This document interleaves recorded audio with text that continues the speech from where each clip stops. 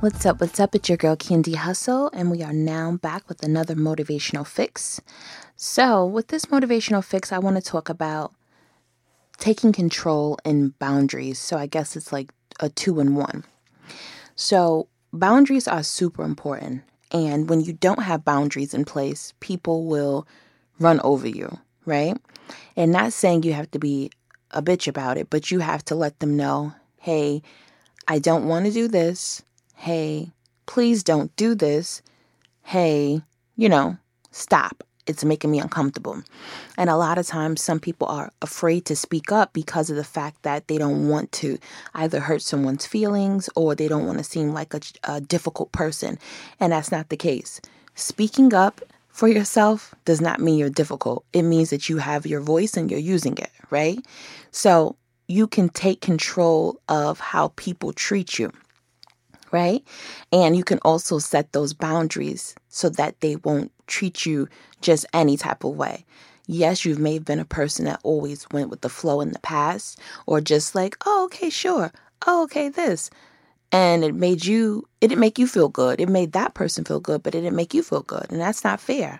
So boundaries are important to be put in place, even when it comes to your parents. Yes, they've given us life, but if you don't want to do something, Mom, I don't want to do it.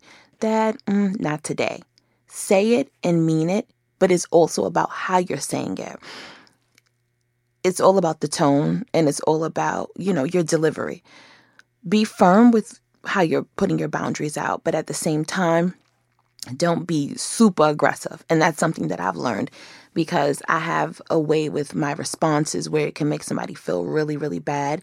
And it's not anything that I do purposely. It was just more or less like, I can speak harsh and I don't mean to be harsh. So now that I'm in a place where I'm super grown, I know that, okay, let me process and then I'll respond. And then that way it's not coming off too much or too aggressive because I'm not responsible for how you take things. I'm only responsible for how I say things, right? So if I don't want to go somewhere, nah, I don't feel like going. I can't be made to do anything. And I've always been like this. But now I think with certain things, you really have to put it out there. If you're in a relationship and your spouse is asking you to do something and you don't want to, hey, babe, not today. I don't feel like it.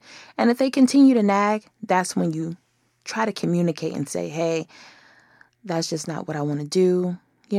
Please respect the boundaries that I have in place. And at that point, that's when you remove yourself after you put your boundary out. You say, respect me, and then you go about your way. So, guys, have boundaries. Stick to what you're trying to do. Stick to being true to yourself and don't worry about someone else's feelings in a sense. It's about you as well. And it's not selfish putting yourself first.